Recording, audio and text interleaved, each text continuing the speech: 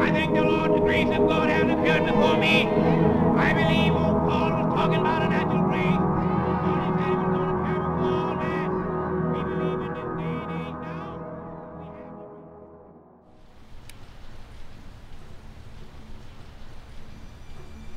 We have Every once in a while, a man or a woman is born who eventually changes the world. Men like Napoleon, he's born into one world, but by the time he leaves, the whole map of the world looks different. Who controls the world looks different.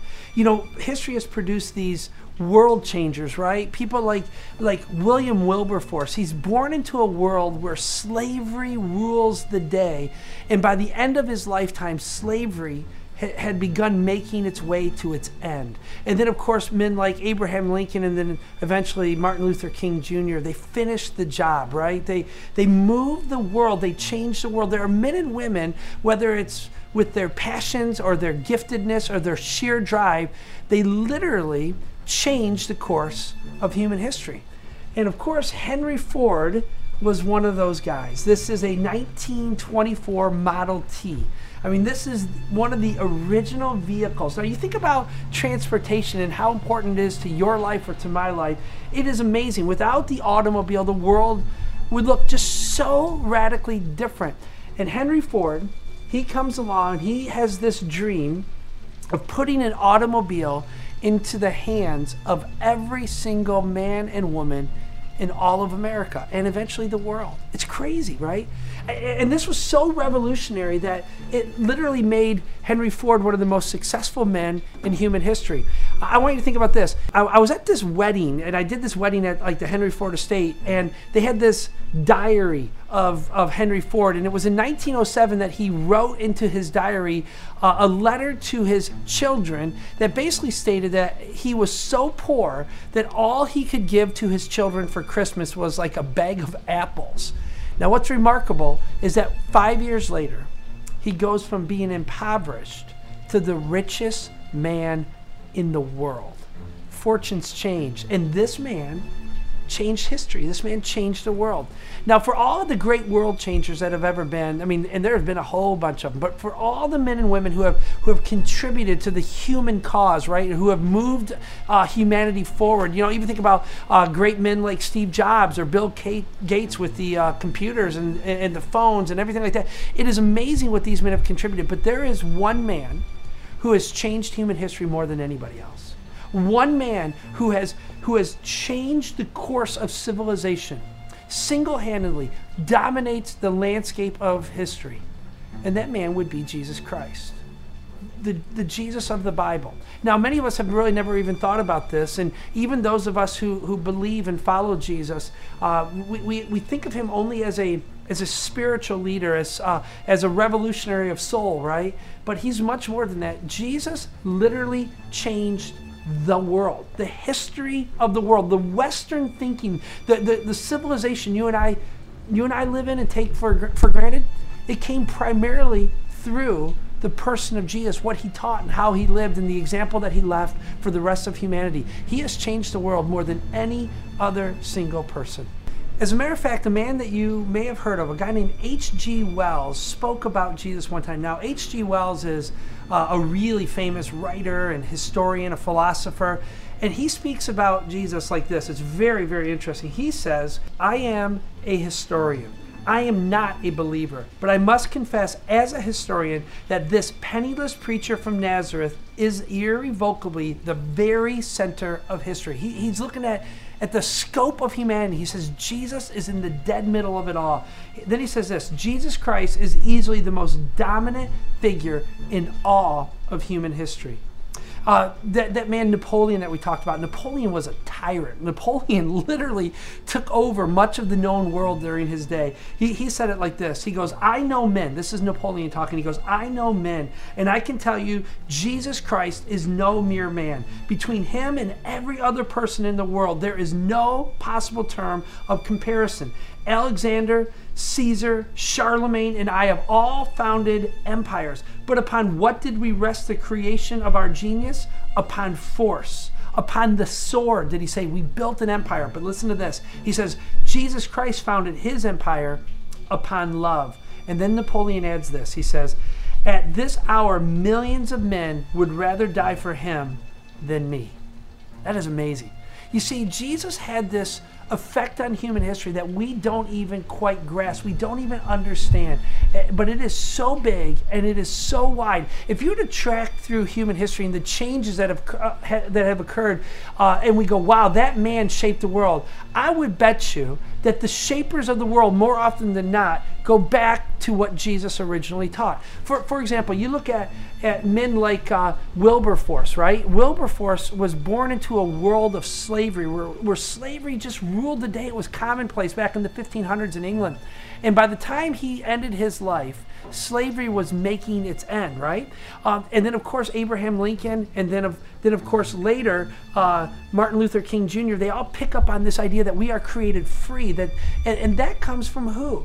They were all men tied to Jesus and to the thinking of Jesus. They rested upon Jesus. Even Nelson Mandela over in South Africa, where he talked about this idea of apartheid or this idea of racism being embedded into a society. And he fought against that. And Nelson Mandela and even Gandhi and over in India, they all were tied to a great thinker named Tolstoy. And Tolstoy was tied to the writings of Jesus. And all of these men eventually look back to Jesus for their inspiration and for their new way of thinking about how humanity should all be unified, how humanity should not be based upon the color of one's skin, but by the content of one's character. Jesus has an amazing effect on human history. And so what I'd like to do is I'd like to kind of take you on a journey on some of the ways that Jesus has changed the world, some of the ways that Jesus has benefited all of mankind, because without really thinking about it, it'll just pass you by. But I think you're going to find it quite amazing. And so the first thing I want you to think about is how Jesus changed children and how children are regarded in our world. It's crazy to think about as a father, but children were sacrificed for the sake of religion back in before the days of Jesus. That was normal. It was accepted practice. As a matter of fact, the rulers back in this day of the world would often order the wholesale slaughter of children as some sort of punishment for a region or a village. It's crazy. Even at the time of Jesus, remember, it was accepted that Herod, King Herod, ordered all the deaths of children 2 years of age and under. You see, children were considered property less than property. Children were considered expendable. Even in the days of Rome, it's quite interesting. Historians tell us that when Rome was at its height, the ratio between men and women had become a great disparity. As a matter of fact, they would say that there was about 1.5 million men to every 1 million women. Why was that? Why was that? It was because baby girls were slaughtered. Baby girls were seen as less valuable, and so that they were often left to die or even drowned in a nearby pond or pool or lake of some kind, a pool of water of some kind, on purpose, because girls were not seen as valuable to society. And it was accepted practice that you, as a father or a mother, could kill your own child. Like when food would become scarce, the very last to eat would be the youngest. The very last to eat would be the child who was weakest. And so what we see in Christ, that all began to change. As a matter of fact, Jesus, who was considered this rabbi, one of the great teachers, right, of the people of Israel, he comes along and he says something strikingly different. He comes along and says, make sure you don't keep the children from me. Another one of the great teachings of Jesus, he was talking about those people who hurt children. He said it like this. Jesus said that it will be better for the person to have a millstone tied around your neck and thrown into a lake rather than hurting a child or causing a child to suffer. You see, Jesus elevated the status of children. And if you were to look back through Christian history, the world after Christianity, you would see that children now had this this place of protection. For example, almost all of the early adoption agencies were Christian. Almost all of them. Almost all of the early orphanages were solely ran by Christians. They had this heart for children that the world up until that point had never had before. And this transformation regarding children also extends to women. Now, it's interesting. People often think that that Christians are misogynist, or Christians are homophobic, or Christians are intolerant of other people or people groups. And that is simply not at all what Jesus taught. It is simply fabrication that people believe that. As a matter of fact, Jesus solely elevated the status of women. Let me explain this. So Jesus was this great rabbi and this great religious teacher of his day, and people were coming to him and running after him and following him and getting their lives around him, right? And they saw something that Jesus did regularly that no one else in the world had done up to that point. He invited women to be part of his entourage, to follow him. As a matter of fact, when you read through his stories in the gospel, you'll see over and over that women were always around. They were listening in, that he welcomed women into the inner circle. And this was in a man's world. Sorry, ladies, but the world at this time excluded women from thinking circles, from philosophical circles, from the religious circles. They simply were not welcomed in until Jesus came along. Jesus changed all that and says, no. These women, they can be parts of us. They can be part of who we are. And of course, the scripture teaches something crazy. When Paul, one of the earliest followers of Jesus, began to write the pages of the New Testament Bible, Paul was one of the very first characters, large characters in all of human history to ever elevate the status of women. As a matter of fact, he goes so far as to say in the book of Ephesians that there is neither male nor female in Christ, but all are equal in Christ. That was revolutionary. I mean, you think of it as small things, but this is not a small thing. This is a huge deal. In a world controlled by men, the gospel, Jesus, Christianity comes along and says, no, women and men, they're both gifted from God. They're both created by God. They're sons and daughters of God. And so whether you believe or follow Jesus or not, you just have to understand that he changed the world for women and children. And I want you to think about something else. I think you might find this really interesting. Jesus changed the world regarding education. You see, in the world in which Jesus came, education was for the elite. The common man did not read and did not write. But Jesus, the great teacher, the great rabbi, insisted that his followers studied the scriptures, that they would know the scriptures so that they would be able to read, write, and memorize the scriptures. As a matter of fact, if you were to go back through human history, it was in the Dark Ages that the world had become virtually illiterate. And who preserved writing? Who preserved reading and the art of teaching? It was Christians. It was the monks. It was the monasteries that kept the world of literature alive. And then, of course, in the 1500s, a man named Gutenberg comes along and he invents this machine called the printing press, right? And what was his passion? What was his drive for the printing press? He wanted the world to be able to have a Bible for themselves, to hold it in their hands. You see, Christians have propelled this idea of education from the very days of Jesus. And if you were to look back through American history from 1620 to the mid-1800s, education was private and it was usually Christian. And in the first almost 200 years of American history, the first 123 universities and colleges, almost every single one of them, Harvard, Princeton, Yale, all of them were established for the glory of Jesus Christ. They were established as Christian places of higher education. Christianity literally changed the world of education. And I want you to think just for a moment about our own history as Americans. Ours is a nation that is founded on Christian principles. Now, I know when you say that, all sorts of people get up in arms and they want to deny it and they want to yell about it and deny that it's true at all. But friends, it is absolutely true. As a matter of fact, our founding document, the Declaration of Independence, is based around that the equality of men comes from God, that the rights toward freedom and liberty, it comes from God himself. Our forefathers, they were firmly rooted in Christian thought, in biblical understanding, and biblical principles. Now, I'm not saying that everything our early forefathers did was Christian, and not all of them were Christians, but clearly Christ and the thinking of Jesus influenced the world, and it influenced our little country's founding. It's true. As a matter of fact, our very first president was a man named George Washington. And when George Washington was inaugurated as our president, he grabbed his family Bible and he took it upon himself as he swore his oath to fulfill his duties. He said he did this by placing his hand on the Bible, and then he added on his own accord, "So help me God." And nearly every president since then has done the same, asking God to bless their leadership, asking God to lead their leadership.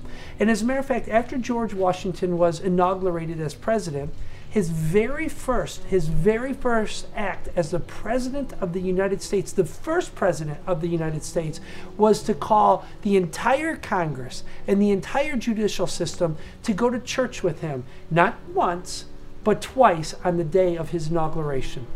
So right from the very beginning, we see that ours was a nation that was founded under God, under the thinking and influence of Jesus. And it is striking to me how many people who maybe don't believe, and again, you have the right not to believe, but it is striking how they deny the role of his influence in not only American history, but in the history of the world and all of these good things that have been brought to humanity.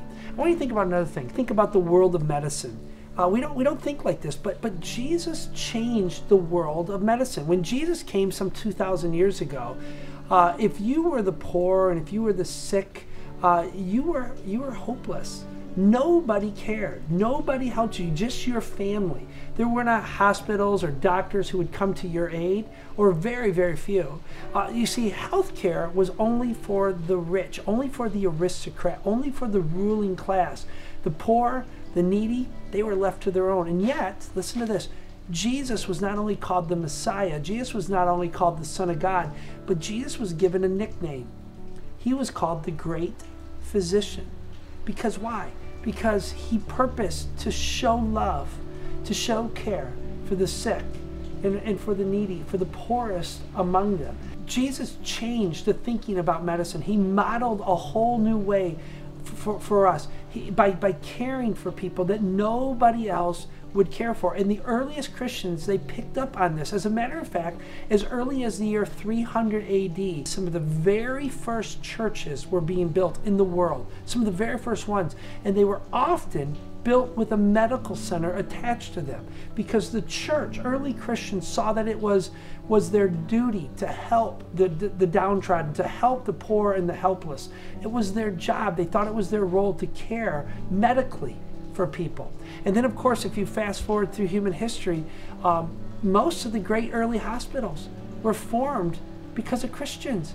Whether it be in Europe or in America, many of our great hospitals have Presbyterian on the name, or Methodist on the name, or Baptist on the name. Christians getting together to care for the medical needs of people, and we easily forget this. As a matter of fact, in America, Benjamin Rush, he was America's great first doctor, they say. We've talked about him before. But Benjamin Rush said that because Christ was a great physician, hence I want to follow in his footsteps and help those in need medically. And of course, Benjamin Rush and Ben Franklin, two of our earliest forefathers, they got together and opened the very first hospital in America. And Ben Franklin himself says, what was the inspiration for his investing in the first hospital in America? He said it was the story of Jesus and the Good Samaritan. Jesus taught the story where a man was hurt and a man was helpless and nobody cared. But a man who was called a Samaritan, a reject from society, an outcast from society, he came and he cared for this neighbor, this man who was beaten and almost lifeless. And that story became known as the Good Samaritan. And Ben Franklin said that was his inspiration for starting the first hospital in America.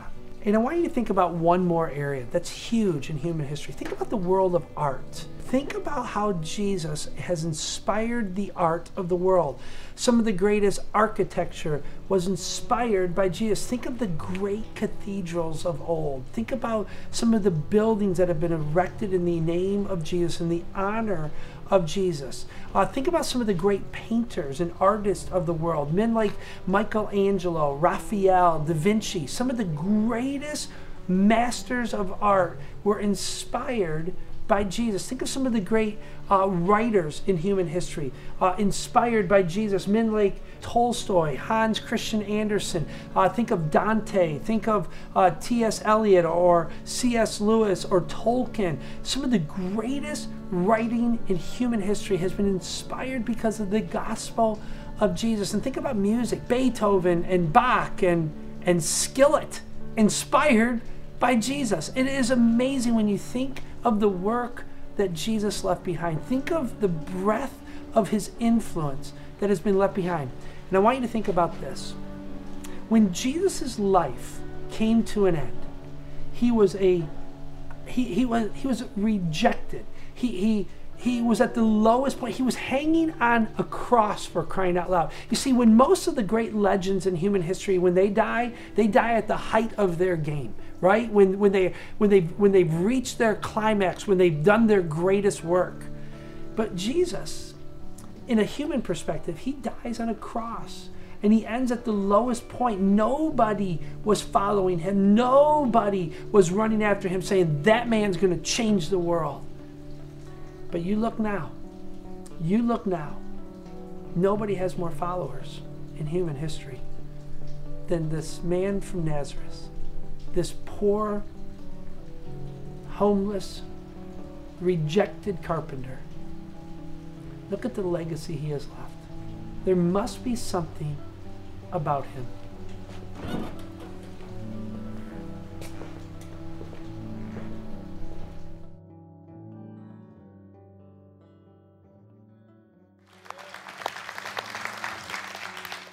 The very simple point I want to make is that Jesus lived a very simple life.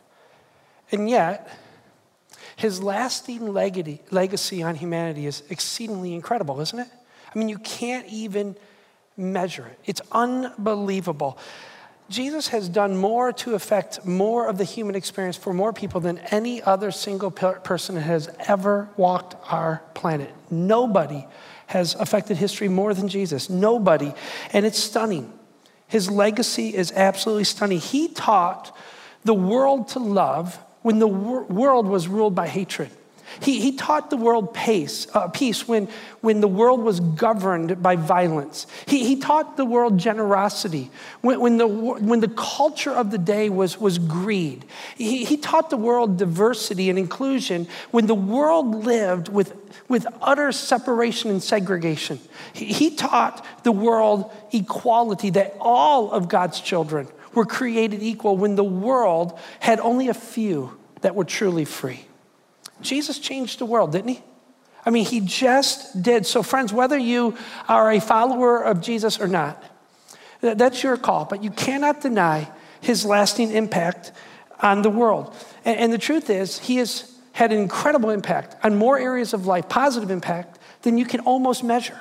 You can't even hardly think of it, and we often don't think about his impact in the world right around us, even to this day, thousands and thousands of years later. Now, of course, listen, friends, there have been done a lot of things done in the name of Christ that were not godly at all, things that were terrible, things that Jesus never taught, modeled, or left for us in any single way.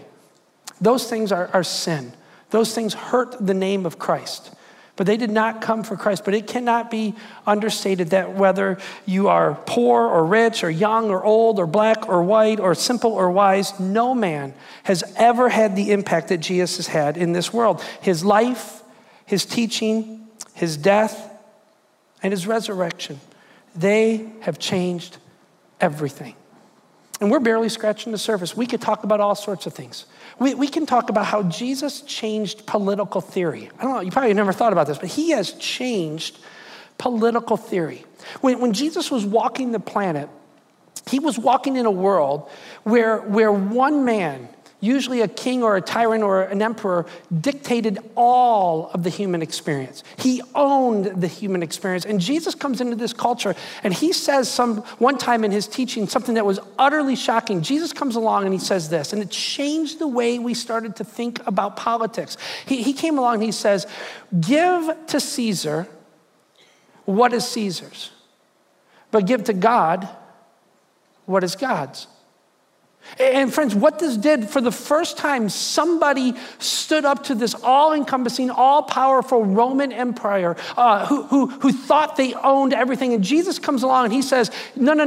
There are certain things that the emperor cannot own. There are certain things that the Caesar that do not belong to him. There are certain things that the government cannot control. And he says that there are matters of the soul. There are matters of the heart that Caesar cannot take from you. And Jesus comes along and he says a crazy thing. He says there's a whole new kingdom out there. It's my kingdom. And it's a kingdom that does not belong to this world. This is the very beginning of how we began to think differently about human rights and human dignity. Remember, this is the very concepts that Jesus spoke about, that certain things belong to government and certain things do not, is where we get our own Declaration of Independence from. You probably have never put this together, but those concepts that Jesus spoke go right into the concepts of the founding of our nation, where we believe as Americans that there are certain inalienable rights. These rights are yours, and they are self-evident rights because they don't come from government, they come from God. God has planted the rights of freedom inside of you. That man cannot control those things. That it comes from God. And this began to change the world. When Jesus lived and he taught and what he modeled for us, we can't even measure the change that it has made in the world. And so there are lots of things that we could talk about, but there's one more thing that I want to introduce to you. I want to let you know that there is something huge that Jesus introduced to the world. Let me just get this for you. Okay?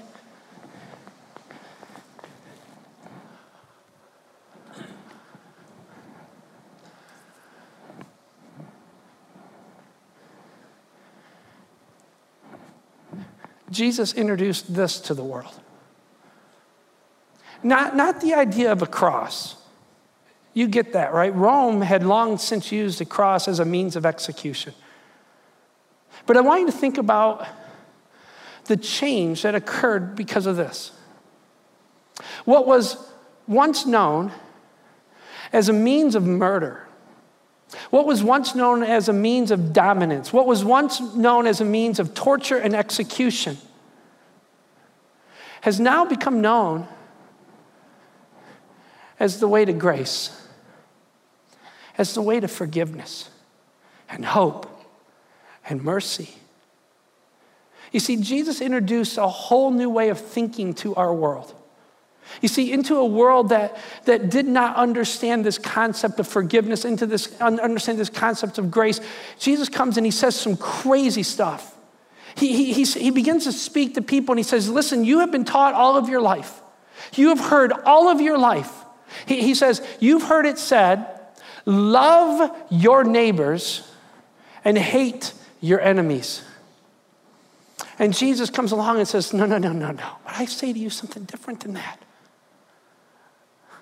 I say, love your enemies and pray for those who persecute you. Who the heck teaches that? Who says that when the whole world is going the other direction? And Jesus comes along and he says some of these crazy things. He says, you've heard it said when somebody takes something from you, you go after them, you take back them. And he goes, no, but I tell you, when somebody takes your tunic, give to him your cloak as well. When somebody takes your shoes, give them your socks as well. Who does that? But Jesus introduces a whole new way of love and grace and mercy to the world.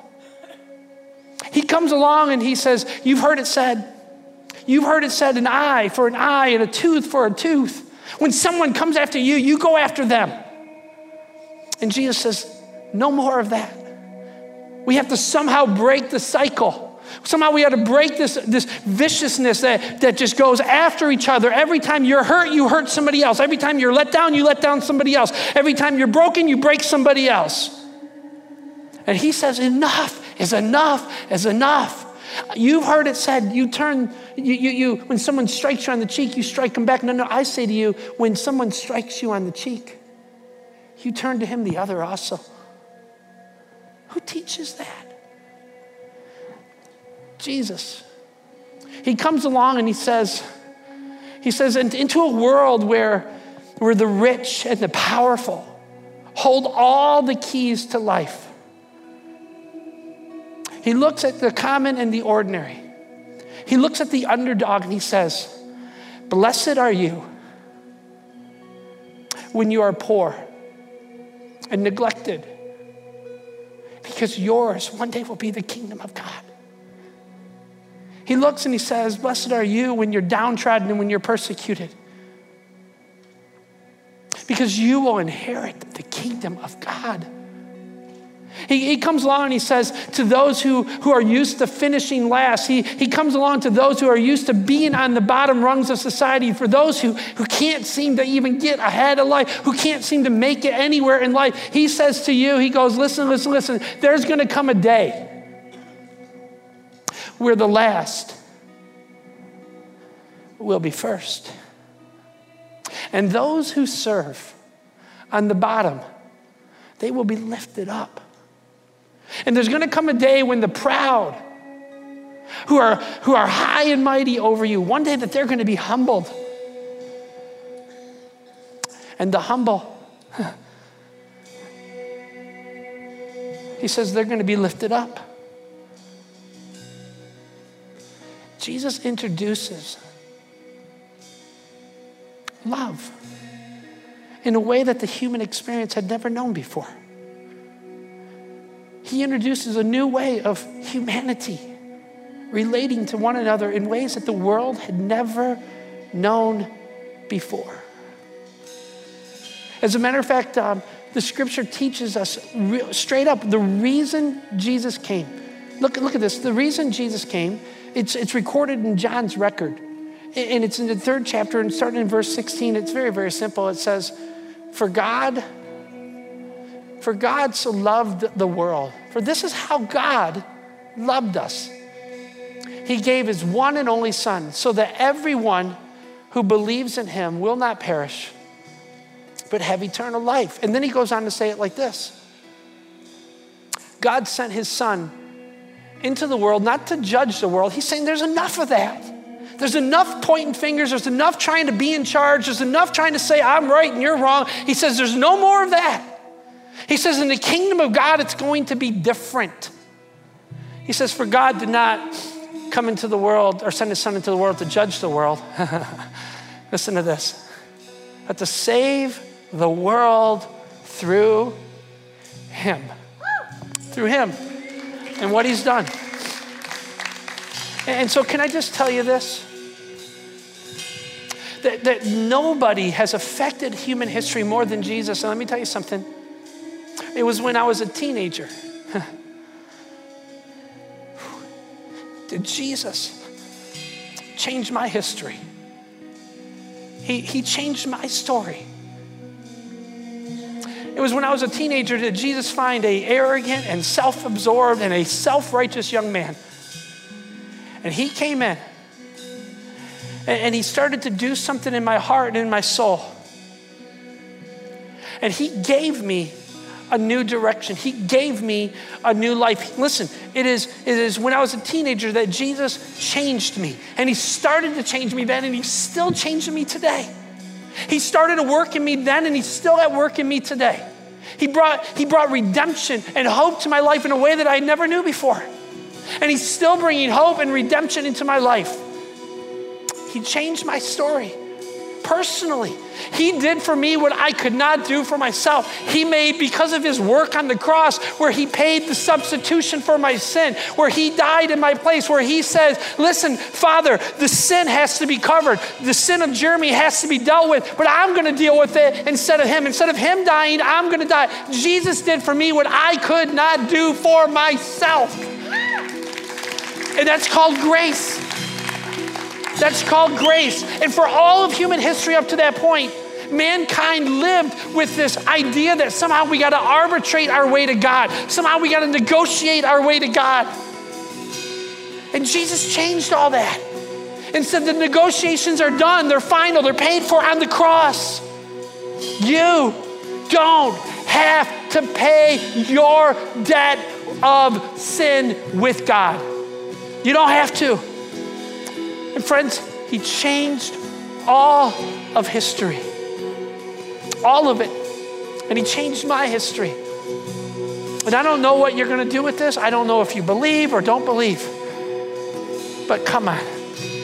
We cannot say, we cannot say that his life, this one simple life that should have went away when he died, because when he died, remember, there were no followers. When he died, everybody had given up. When he died, everybody scattered. There was no one left to follow, and it should have died with him, but it did not die with him. The movement should have stopped, but the movement lived on and on and on and on, and it grows even in today, in my heart and in some of your hearts. And let me tell you, this happens, in my humble opinion, because he is more than just a man, but that he was the Son of God. And I'm going to tell you something. The writers of Scripture, the people who recorded this, we talked a little bit about this last week, the people who recorded these words, they absolutely believed it. And they said that he was the centerpiece of human history, that history was actually his story. That it was all about the life of Jesus. Everything up to that point pointed to him, and everything after points back to him. Everything. And it's all culminating on a day, one day in the future, where it says, listen, I don't know if you believe this, but this is what the writers of the Scripture say. It says that one day, every single person, every single man, woman, and child, they will bend their knee before the Jesus who hung on the cross. They will bend their knee. And all of humanity will look toward the name that is unlike any other name. His name is Jesus. His name is Jesus. And I don't know what you're going to do with Jesus. It is up to you. But you can't dismiss him. He's had way, way too big of an impact for that. So, Father, we come before you right now, and I pray that your Spirit would speak. God, that even right now, I don't know where my friends in this room are, but God, you know every single heart. I pray that your Spirit would speak one and to all. To one and to all. Speak, oh God, for your child is listening.